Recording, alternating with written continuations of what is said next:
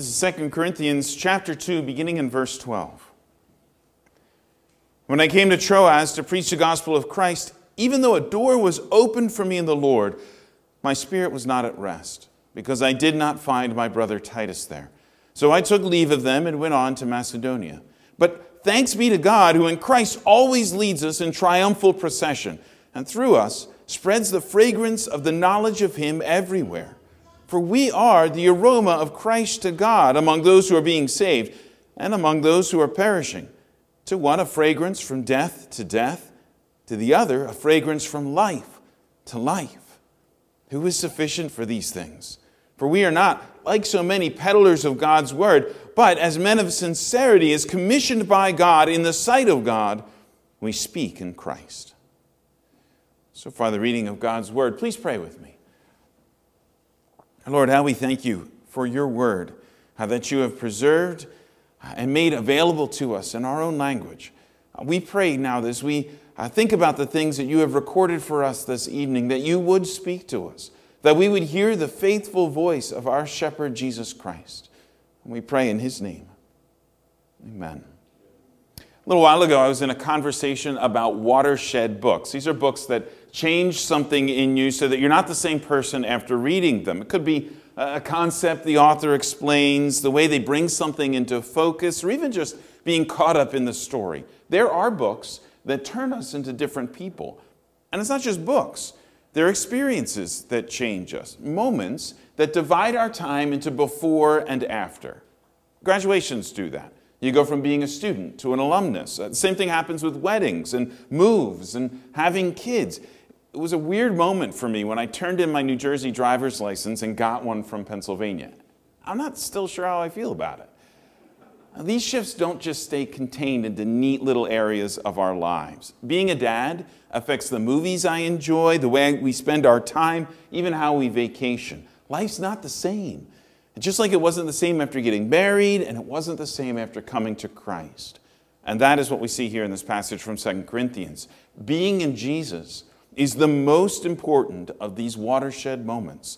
It changes our affections. It changes how others see us, and it changes our motivations. Now, in the first part of this letter, Paul focuses on his conflict with the Corinthians. And in this section, he's giving a defense of his ministry to them as an apostle. Paul knew that he didn't live up to the Corinthians' expectations. They wanted strength, but he was weak. They wanted power, wealth, and influence. He showed them humility and sacrifice. Being an apostle was not the way of glory, it's the way of the cross. It's not just true for apostles. Being in Jesus changes us. It makes us part of something that is bigger than ourselves. We suddenly become litmus strips, revealing the hearts of the people around us, and it changes our motivations. We're not driven by the same things anymore. And this watershed change is what I want to think about with you this evening. In Jesus, you are on the other side of a change that cannot be undone. You're different. And for some of you, that's just started. For others, it's been going on for years. But we all need to remember that we are not who we were. It's easy to have our hearts shaped by the context we live in. That's not really you. You belong to Jesus. Now, verses 12 and 13 of our passage give us Paul's recent travel activities. Sometime after writing 1 Corinthians, Paul visited the church again, and then he wrote them a painful letter. He sent the letter with Titus and agreed to meet him at Troas to see how it was received. Now, Corinth was located on the narrow strip of land that connects Greece to the Peloponnesian Peninsula, near the bottom of the Aegean Sea. And Troas was located across the Aegean on the northwest coast of Turkey. It was supposed to be a 2-for-1 trip for the apostle. Troas gave him a convenient place to meet up with Titus, hear how things were going in Corinth, and it gave him an opportunity to continue his work of evangelism and church planting. That's what he talks about in verse 12.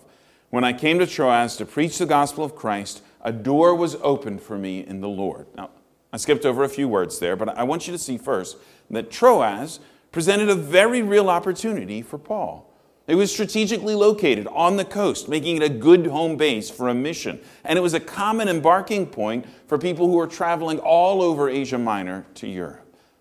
Now, Troas matches Paul's strategy of targeting cities where they could serve as a hub for exporting the gospel to a whole region. It makes a lot of sense for Paul. And verse 12 makes it sound like it was starting to work. God blessed his efforts. A church was starting to come together. And by the time you get to Acts 20, there's a community of Christians worshiping there. All good. Until we come back to the words that we skipped over in verse 12 when we look at verse 13. Paul goes to Troas to preach the gospel, but he couldn't stay. Even though a door was opened for him in the Lord, his spirit was not at rest. Now, this work was Paul's whole reason for being. I mean, this is who he was. He was the apostle to the Gentiles. He was the church planter. He's a guy that you could send into a city, and then 18 months later, there's a functional church. You would think he could just throw himself into doing what he loved so much. It's not what happened. Even though there was an open door, people are coming to faith, a church is being established out of nothing, the gospel is being preached, Paul's spirit was not at rest because he didn't find his brother Titus there. And he couldn't continue doing that good work that he was doing in Troas because he was concerned about the Corinthians. He couldn't be at peace doing the kinds of things that he knew God wanted him to do until he knew how that difficult, intransigent, stubborn, foolish, unruly church, how they were doing. So he made the hard decision to leave. He packed up his bags. He got on a ship for Macedonia. In the ancient world, there were only certain times of the year that you could sail. It was too dangerous to try when the weather wasn't right. One of Paul's shipwrecks is caused when a captain starts a journey too late in the year. And evidently, he and Titus had a backup plan, a meeting in Macedonia. So when Titus doesn't show up on time to Troas, Paul leaves the new work to try to get some news. Doesn't make a whole lot of sense, at least not from a purely practical point of view. And Paul was an evangelist. He was an apostle. He was a church planter. What do church planters do? They plant churches. They tell people about Jesus. And it's what he was doing there in Troas. When it's going well, it's a wonderful work. It is great to see people coming to the Lord. It is wonderful to see God use you to have people go from death to life. That's what we're hoping for at our church plant in King of Prussia. Good news. It's what we're all praying for with Downingtown and Doylestown. And Paul could see that. Once there was not a church, and now there was one coming together. It makes you think, maybe people told him he was making a mistake. I mean, what are you doing? Why leave now? Why leave when things are going so well? But his spirit wasn't at rest. The Holy Spirit did not let him stay in that fulfilling work. He needed to find out about that troublesome, annoying, frustrating church in Corinth. Why? Why would he do that? Well, it's because he loved them. He loved them because Jesus loved them. And this is what being in Jesus does to us. It makes you part of something. It changes your heart so that you care deeply about your brothers and sisters in Christ, even the annoying ones. It makes you feel their pain, bear their burdens, carry their hurts. You are not by yourselves anymore. You are part of something else, the body of Christ. The great upside of that is that you're part of a body. In Jesus, you have brothers and sisters who care about you. No Christian should ever have to face any burden alone. You have people to pray for you.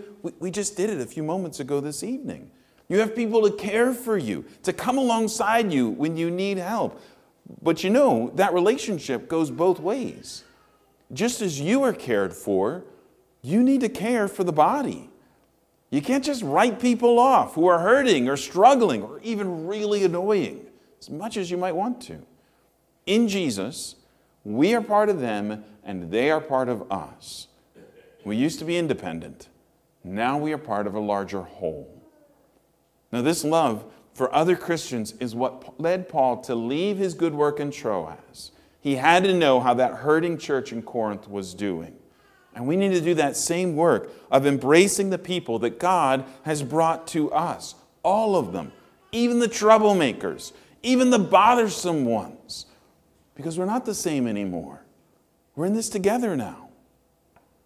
We get another watershed moment, beginning in verse 14. Now 12 to 13 show how being in Jesus changes our relationship with each other. Starting in verse 14, Paul shows how being in Jesus changes our relationship to outsiders. And he starts with a picture of a Roman triumph. But thanks be to God, who in Christ always leads us in triumphal procession. Now, triumph was a parade honoring a Roman general who'd achieved a great victory. They would dress him in royal robes and crown him with a laurel. He rode in a chariot from the outskirts of the city all the way to the temple of Jupiter. Some accounts talk about him even having his face painted red to honor Jupiter. He was basically king for the day, almost like a god for the day. And there were two groups of people who went along with the parade.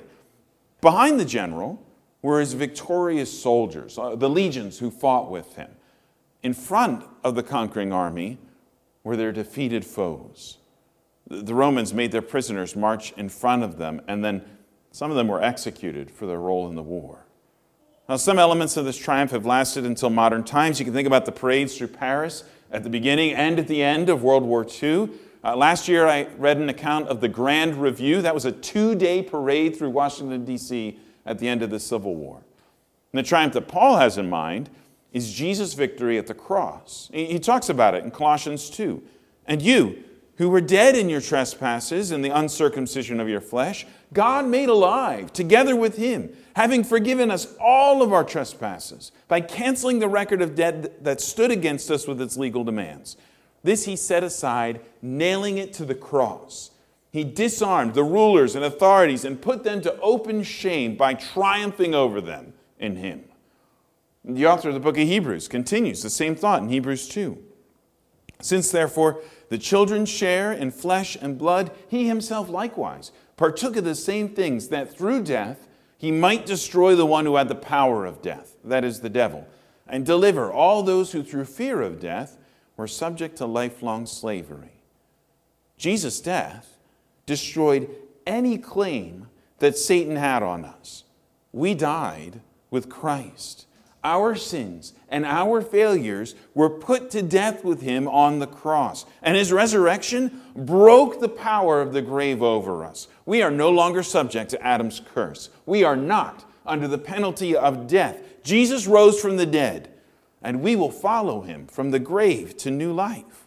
That is the victory that our Lord won for us. He conquered our sin and death. He triumphed over all of his and our enemies. He utterly disarmed the accuser and any who could speak against us. There is no one left to condemn us. They are all silenced by his death and resurrection. Jesus is the triumphant general who marches through the city. That part of the picture is clear. What's less clear is if Paul sees himself in front of Jesus or behind him. Is he part of the triumph? Is he one of the loyal soldiers following his Lord? Or is he one of the captives, a defeated enemy who was conquered and being led to his death? The commentators are split, and there are good arguments on both sides. On the one hand, Paul was a defeated foe. He was conquered. Think about what happened on the road to Damascus. Luke says in Acts that Paul was breathing out threats to the church. When Jesus appeared to Paul, he asked him, "Why are you persecuting me?" Paul says in 1 Corinthians 15 that he's the least of the apostles because he persecuted the church. He was an enemy, and Jesus conquered him. The risen Lord appeared, knocked Paul to the ground, and in a moment changed his life forever. Paul went from persecutor to prophet, from an enemy to a servant. It's the way our shorter catechism talks about what Jesus did for us. 26, how does Christ execute the office of a king? Christ executes the office of a king in subduing us to himself, in ruling and defending us, and in restraining and conquering all of his and our enemies. Well, one of the enemies that Jesus conquered was us. He subdued us to himself. We are the former traitors and rebels against the King of the universe. We were Jesus' enemies, but he conquered us and killed our old selves, gave us new hearts so that we could love him. So you could think of Paul, and you could think of us, as one of those who goes before, one of the conquered enemies. It matches well with what he says in chapter 4 of 1 Corinthians. I think God has exhibited us apostles, last of all, like men sentenced to death, because we have become a spectacle to the world, to angels and to men. But you know, it also works the other way. We are Christ's workmanship, created in him to do good works, Ephesians 2. Jesus gifts us and equips us to serve him and to build up his church, Ephesians 4. In conquering us, he has made us part of his glorious army. Ephesians 6, Paul describes the battle kit that Jesus equips us with. We're given a helmet and a breastplate, a shield and a sword. We are the Lord's army, following our King into battle against the rulers and authorities and cosmic powers over this present darkness, the spiritual forces of evil in the heavenly places. We're engaged in warfare, not against flesh and blood, but the weapons Jesus gave us have divine power to demolish strongholds, destroy arguments, and every lofty opinion raised against the knowledge of God, taking every thought captive to obey Christ. That's later in 2 Corinthians chapter 10. Both pictures fit. We are the conquered foe, and we are the conquering army. And this ambiguity might be part of Paul's point. Look at the end of verse 14 through 16, where he changes pictures. And through us spreads the fragrance of the knowledge of him everywhere. For we are the aroma of Christ to God among those who are being saved and among those who are perishing. To one a fragrance from death, to the other a fragrance from life to life.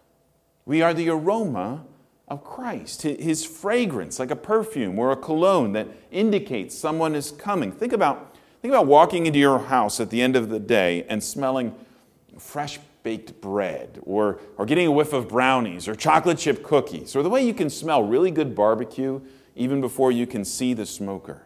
You know what those smells mean. They mean you're going to be happy. And that's what the church is like. We are the aroma of Christ. We announce his presence, his imminent arrival before he gets here.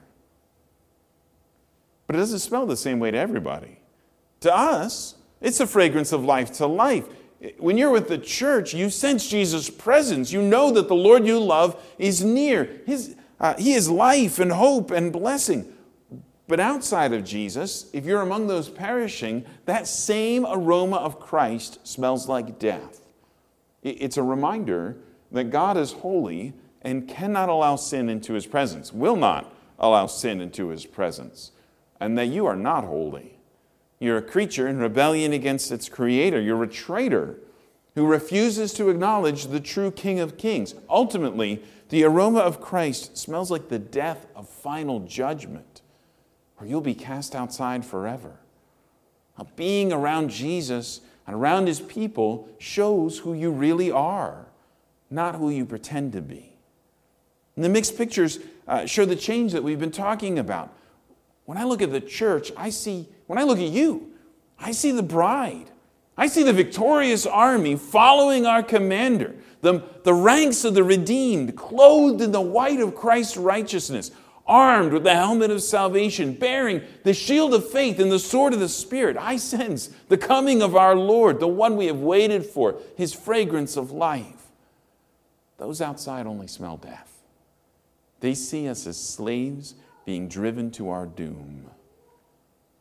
And that's what Jesus does to us. There's the change. It makes us seem like life to some and death to others. It turns us into a litmus test of their hearts. They belong to Jesus, then we bring the aroma of life. We are more than conquerors. If they don't, then all they smell on us is death. The impending judgment and doom brought by the great judge of all. We don't get to be neutral anymore. We don't get to have no opinion. Being in Jesus makes you smell like life or like death. If that's what you're sensing, even right now, you know that you are perishing, but you want to live. If you want to be forgiven and know Jesus as life, then you can. Confess to him who you are and what you have done. Put your faith in what he did for you on the cross, and he will forgive you. He will make you one of his own, and he will transfer you from death to life. And so far, we've seen that being in Jesus makes us part of the church. We're not by ourselves anymore, and it changes the way that outsiders look on us. We're either death or life to them. It also changes our hearts. It changes our motivations. So Paul introduces this with a question. Who is sufficient for these things? I mean, who could possibly be sufficient to represent Jesus? To be his fragrance to the world, announcing his arrival, bearing the aroma of life so that those who are perishing can find the rescuer? I don't feel up to that task. Paul's on the same page. Later on in chapter 3, he'll say, not that we are sufficient in ourselves to claim anything coming from us. It's not about taking credit here. We're not saying, oh yeah, there's something super special about us, something that, made us special people so others can smell Jesus on us. No. Paul is aware of our own deep weaknesses. He also knows that Jesus is at work in us. He is changing our hearts to make us want to represent our Lord. And he illustrates that illustrates that change with another contrast. On the one side, he talks about those so many peddlers of God's word. Now, these were the people that were giving Paul so many troubles in Corinth. And they were the ones who were really impressive to the Corinthians. They had all of the outward appearances that the Corinthians valued. They were polished. They were well-spoken. They were well-dressed and beautiful and cultured. They made the Apostle Paul look bad because he didn't have the right clothes and he didn't have the right style. It wasn't about that life. He looked more like the prisoner condemned to die than the conquering soldier. But these peddlers were impressive because they used God's word for their own ends. To them, Jesus is just a business opportunity. He was a shtick to be exploited. Their motivations were themselves, their own appearance, their own influence, their own wealth. And those who had the skill, who were persuasive, they had rewards. They were out for themselves. And they used the word of God as a convenient way of advancing their own self-interest. Not too hard to find people like that around us today. Where it's not about Jesus, it's about them. Temptation surely hasn't gone away. It's not what the apostle was like. We are not like so many peddlers of God's word, but as men of sincerity, as commissioned by God. In the sight of God, we speak in Christ. And Paul's motivations were changed by Jesus. They weren't about him anymore. They were about his Lord. He and the other apostles were men of sincerity. They were who they said they were. There was no hiding. There was no ulterior motives. There were no secret agendas. They belonged to Jesus. They wanted other people to belong to him too. It's the exact opposite of what the Corinthians accused him of. They accused him of changing plans and manipulating them, or of somehow robbing them by not taking their money. I'm trying to figure that one out. Paul says, no. We are men of sincerity. We are men of integrity. We mean what we say. This has got to be us. Our words and our actions have to reflect who Jesus has made us to be. We're his.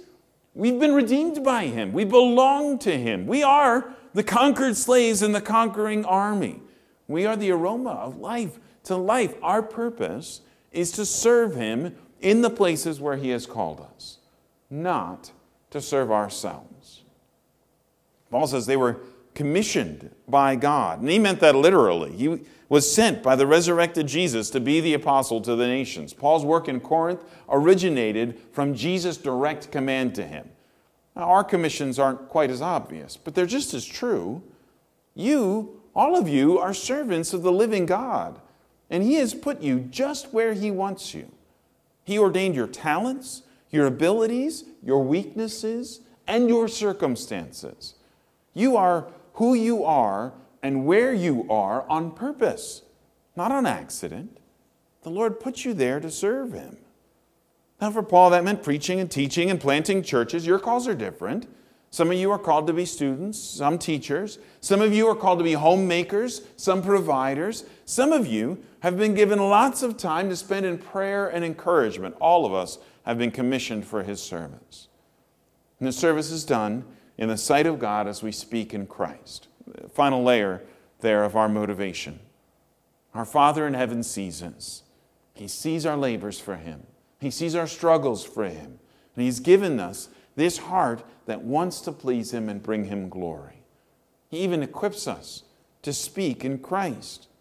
And that's how we become the aroma of life and death. Not from ourselves, not to ourselves, but the Holy Spirit gives us what we need so we can serve our Lord. He's the one who makes us the aroma of Jesus and who changes us so that other people sense Jesus on us. It's not about us. It's about him. For me, one of the watershed books that I mentioned earlier is The Whole Christ by Sinclair Ferguson. It's about a controversy in the Scottish church way back in the 1700s over another book called The Marrow of Modern Divinity. And in it, Ferguson picks up the idea of the tincture of Christ. Now, a tincture is a quality, usually a color, that diffuses through something. Think of a drop of blue dye changing the color of a glass of water. This is what Jesus does to us. He changes us, not just part of us, the whole thing, so that everything about us is colored by Him. Those are the kind of changes that Paul talks about here. He couldn't just abandon the Corinthians. They'd become too dear to him in Christ. Jesus made him love them. The church was changed so that they became the aroma of Christ. They brought the fragrance of life to some, and at the same time, the aroma of death to others. Some see us as slaves marching pitifully to our doom. We know that we are part of Jesus' glorious army. And the change works all the way down into our hearts, making them about Him, or making our lives about Him and not about us.